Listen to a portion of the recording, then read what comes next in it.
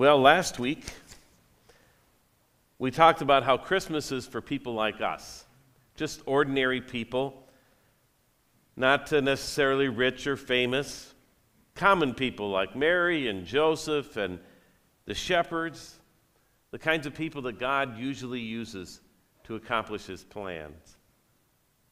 Christmas is for people like us. But Christmas is also for people not like us. People who don't share our customs or our foods or even our weather. When you think of Christmas weather, what comes to mind? Snow, of course. Christmas means snow, right? For most of us in this part of the country, it just isn't really Christmas if there isn't some snow. When we dream of Christmas, we dream of a white Christmas, right? With lots of snow. Think of all those Christmas movies. You know it's Christmas because it's snowing, even if it's set in some other place. Tammy was watching a Hallmark show. It was down in southern North Carolina. I spent 3 years there. It snowed once, and it wasn't on Christmas. But there it is, snow covering the ground, because that's how we know it's Christmas. Even if you hate snow, and you just can't wait to get south for the winter. Almost everybody in Minnesota or Wisconsin says, you know, if we can just have a little snow for Christmas, then we're done with it. Snow means Christmas. Even that great Christmas special, the Charlie Brown Christmas special. Think about how it ends as the children gather around Charlie Brown's little Christmas tree and they're singing, "Hark the Herald Angels Sing." What happens? It starts to snow. That's what Christmas is all about. Of course, that was written by a Minnesotan, Charles Schulz. For us, Christmas and snow go together. But for most of the world, in fact, most of the country, there's no snow on Christmas. And if you go in the southern hemisphere, go down to Australia, it's the middle of summer. It's time to toss another shrimp on the barbie, not toss a snowball. Different people. It's the same way with Christmas trees and all the trimmings, the lights, the ornaments, the nativity scenes. I mean, we know what Christmas is supposed to look like. It looks like this, right? This is what Christmas looks like. Trees and manger scenes and all of this. But not everybody has those kinds of traditions. I've spent every Christmas of my life either in Wisconsin or Minnesota. Even when I lived in North Carolina, we always came home and we always had Christmas like this. But one year we went on a mission trip just after Christmas, and we were down in Jamaica, and they still had their Christmas decorations up. And there were no Christmas trees. There was only palm trees there. And there were no strings of colored lights. They were just strings of paper chains. Remember those? And they had no nativity scene with the three wise men bowing down before Jesus. All they had was a paper Burger King crown tacked above the cross. And I remember thinking, how sad. How sad can you even have Christmas in a place like this? And then there's Christmas foods. And we've been talking about Christmas foods this whole Advent. And, you know, it's just not Christmas without Christmas cookies or lutefisk or lasagna or whatever it is that your family's traditional food is. But we hear about customs in foreign countries and we think, that isn't Christmas. Like in southern Africa, there's the mopane worm, giant moth caterpillars that are a Christmas treat there. You know, nothing says Christmas like caterpillars. Or in Japan. In Japan, the traditional Christmas food is KFC. Now, why KFC and not some other fast food joint? I don't know. But at least it isn't bugs. And then there are countries like Belarus and Latvia and Russia, where they have another just not right Christmas food. This is a salad, which personally I think is not right at Christmas time anywhere, of any kind, salads. We're done with those till January. But the traditional Christmas salad in these countries is called herring under a fur coat. And it starts with a layer of pickled herring, which personally I consider a Christmas treat, but I know not everybody does. But you start with a layer of pickled herring, and then you pile on shredded beets and potatoes and carrots and chopped onions, and then you coat it all with mayonnaise and top it with hard-boiled eggs that are all crushed up. Yeah. I say just say no to herring under a fur coat. It's the kind of thing that it's just not Christmas. I mean, real Christmas is my Christmas. It's my weather. It's my decorations. It's my foods. The Jews in Jesus' day had that same kind of view of the Messiah. The Messiah is our Messiah. We are the ones God loves. We're the chosen people, not those other people. It's just not right to take our Jewish Messiah and give him to those other people who aren't like us. It's cultural appropriation. How can you give the Messiah to those other people who don't deserve him? But that's exactly what God does. That's what the story of the wise men is about too. About God bringing the Messiah to people that aren't like the rest of the folks in the area, to those foreigners from the east. Hear these familiar words from the 2nd chapter of Matthew. After Jesus was born in Bethlehem in Judea, good Jewish town, good Jewish place, during the time of King Herod, Magi from the east came to Jerusalem and asked, "Where is the one who has been born King of the Jews? We saw his star when it rose and have come to worship him." When King Herod heard this, he was disturbed, and all Jerusalem with him. When he had called together all the people's chief priests and teachers of the law, he asked them where the Messiah was to be born.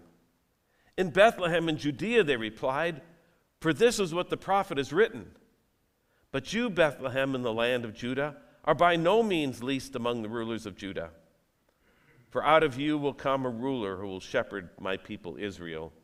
And I think it's kind of interesting. They're quoting Micah that we've heard already this Advent. But if you notice, they don't quite quote it correctly. But either way, they get the right place, Bethlehem. Then Herod called the Magi secretly and found out from them the exact time the star had appeared. He sent them to Bethlehem and said, "Go and search carefully for the child. As soon as you find him, report to me so that I too may go and worship him." Of course, he doesn't really want to worship him. He wants to kill him. But after they had heard the king, they went on their way, and the star they had seen when it rose went ahead of them until it stopped over the place where the child was. When they saw the star, they were overjoyed. On coming to the house, they saw the child with his mother Mary, and they bowed down and worshiped him. Then they opened their treasures and presented him with gifts of gold, frankincense, and myrrh. And having been warned in a dream not to go back to Herod, they returned to their country by another route. Now notice what the Bible does and doesn't say about these so-called wise men. How many were there? Well, our carol says we three kings. And my nativity set has 3 figures in it, carrying 3 gifts. But the Bible actually doesn't say how many that there were. Yes, there were 3 different kinds of gifts, but it doesn't say that they each brought one each. The Eastern Orthodox Church usually counts 12. We don't really know. 3, 12, 6? We know what the gifts were, but we don't really know how many there were. And the Bible doesn't say they were kings either. We call them kings often. Maybe because the prophet Isaiah in chapter 60 says, nations will come to your light and kings to the brightness of your dawn. And so we get to thinking about these folks as kings. But what Matthew calls them is magi. Magi, from which we get the word magic.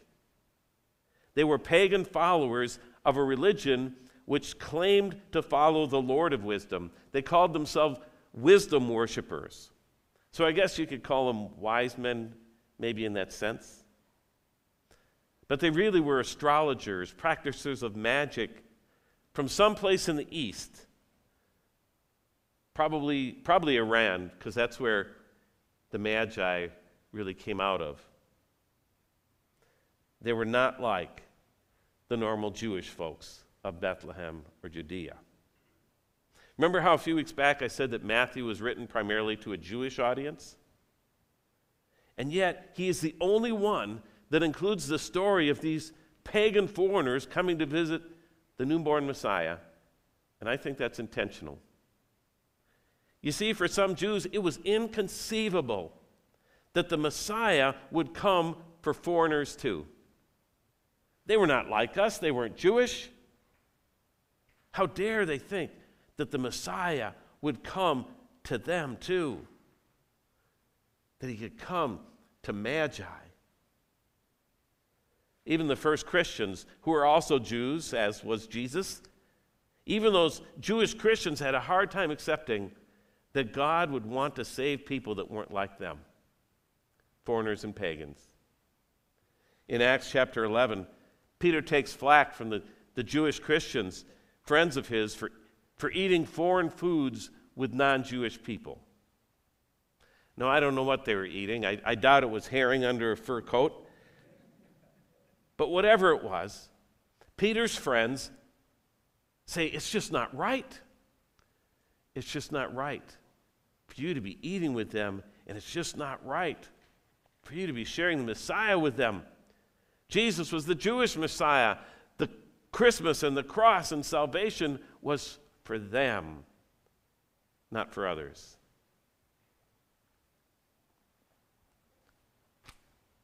Here's what it says in chapter 11.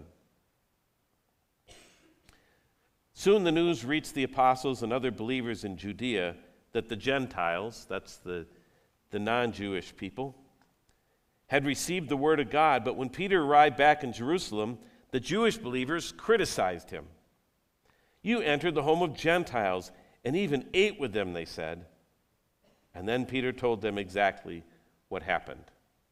And he explained how these Gentiles have believed in Jesus too and have received the Holy Spirit just like they did.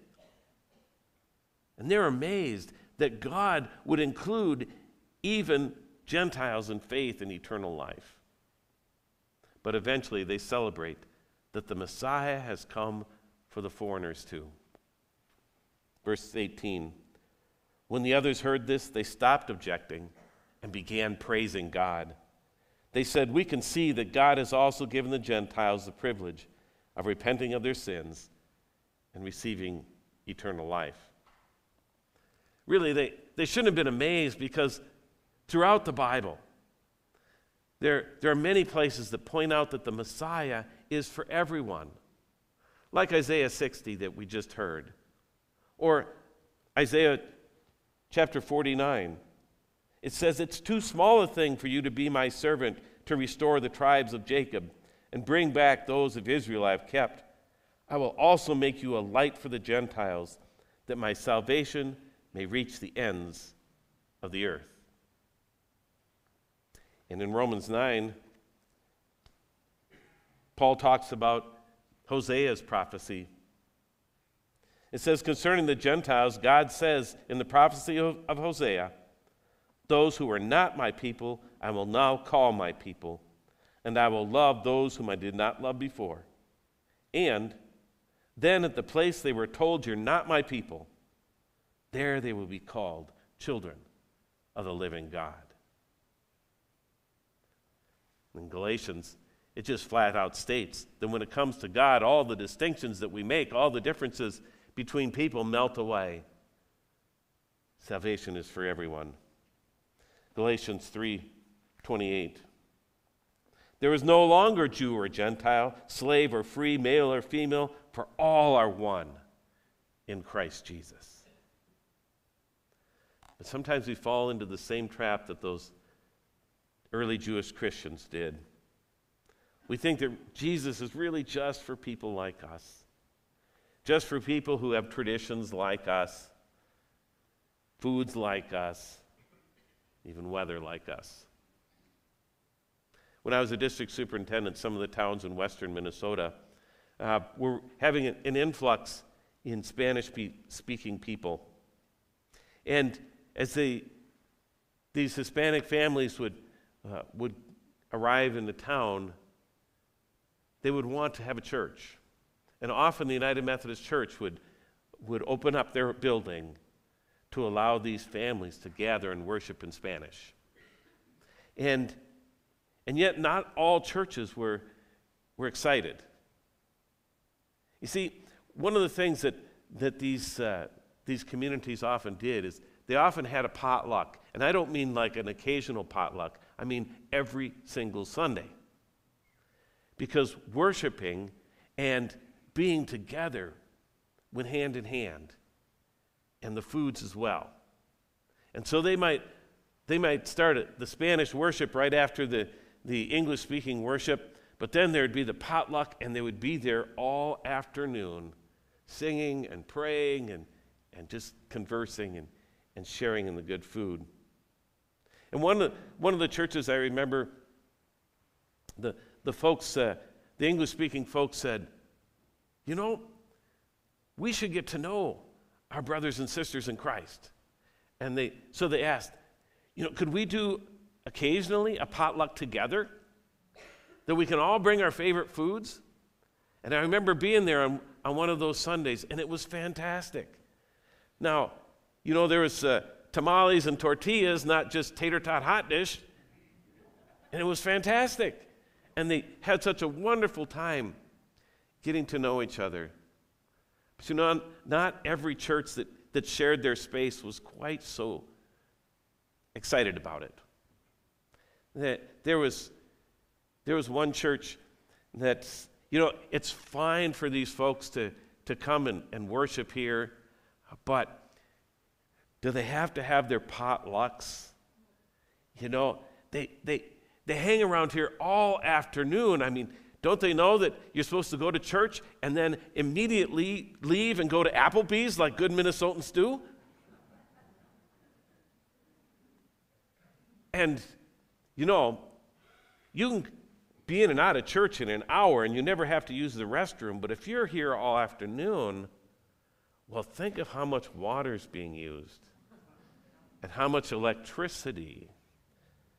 I was a part of a conversation at one church where they were actually considering telling the Hispanic Christians they could use the church for worship, but they couldn't use the bathrooms because it used too much water.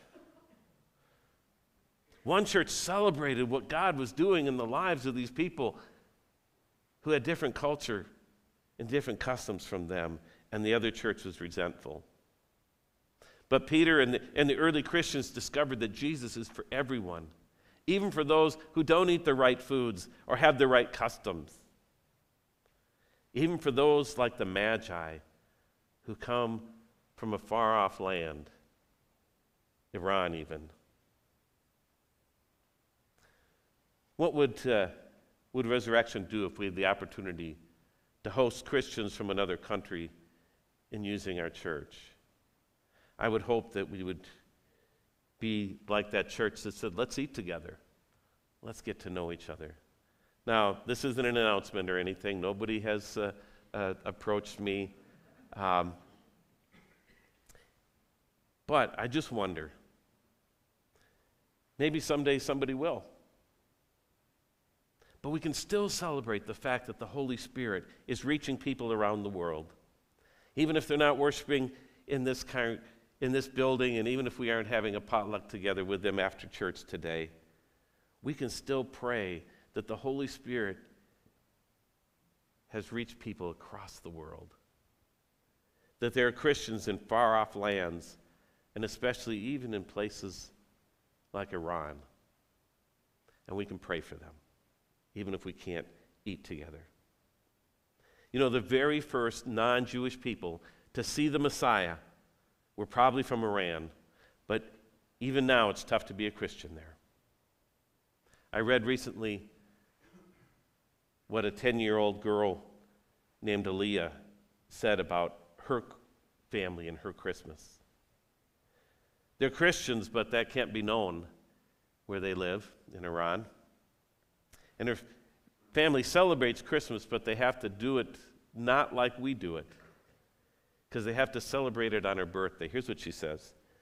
She said, "We don't celebrate Christmas in December because we must always be extra careful in our neighborhood. We don't even decorate a Christmas tree in our home. We wait until January, and on my own birthday, we celebrate Christ's birthday. This way we don't raise suspicion, and all the celebratory noise doesn't sound unusual to our neighbors. It upsets me that we can't celebrate Christmas openly here. There are so many national holidays that celebrate things that aren't even true. But Jesus coming to the earth is true." Things certainly are different in other countries. But thank God that Jesus came for all of us, for Aliyah and for you and for me. The Holy Spirit is still drawing people everywhere to Christ. So let's pray that for those people who live in places where they cannot celebrate Christmas openly, who won't be able to have Christmas trees and all the things that we have. Let's pray for them. Pray that things will change in their country, that they would be able to celebrate Christmas openly. But even if they can't right now, let us pray that they can celebrate the Savior joyously and without fear, no matter where they are and no matter what they eat. May we give thanks to God that Jesus comes to people like us and people not like us. Let's pray.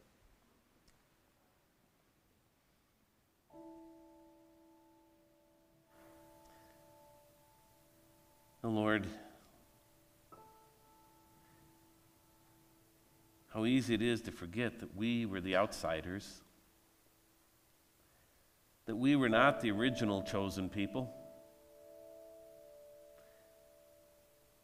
that you came to Judea, to a Jewish family, and yet you opened up the invitation to all of us to know you, to know salvation, to celebrate your birth and to experience the blessings of your death and resurrection. God, thank you for Christians everywhere. And we pray for those who are in places where it's hard to be a Christian. And that may be Iran. That may be places in other countries, but it's also places in this country. There are homes where it's hard to be a Christian. There are neighborhoods where it's difficult. But Lord, may your Holy Spirit continue to reach more and more people, that more and more people might know your joy and your blessing. And no matter how they celebrate Christmas and no matter what they eat, may they do it in thanks and in honor of you. In your name we pray.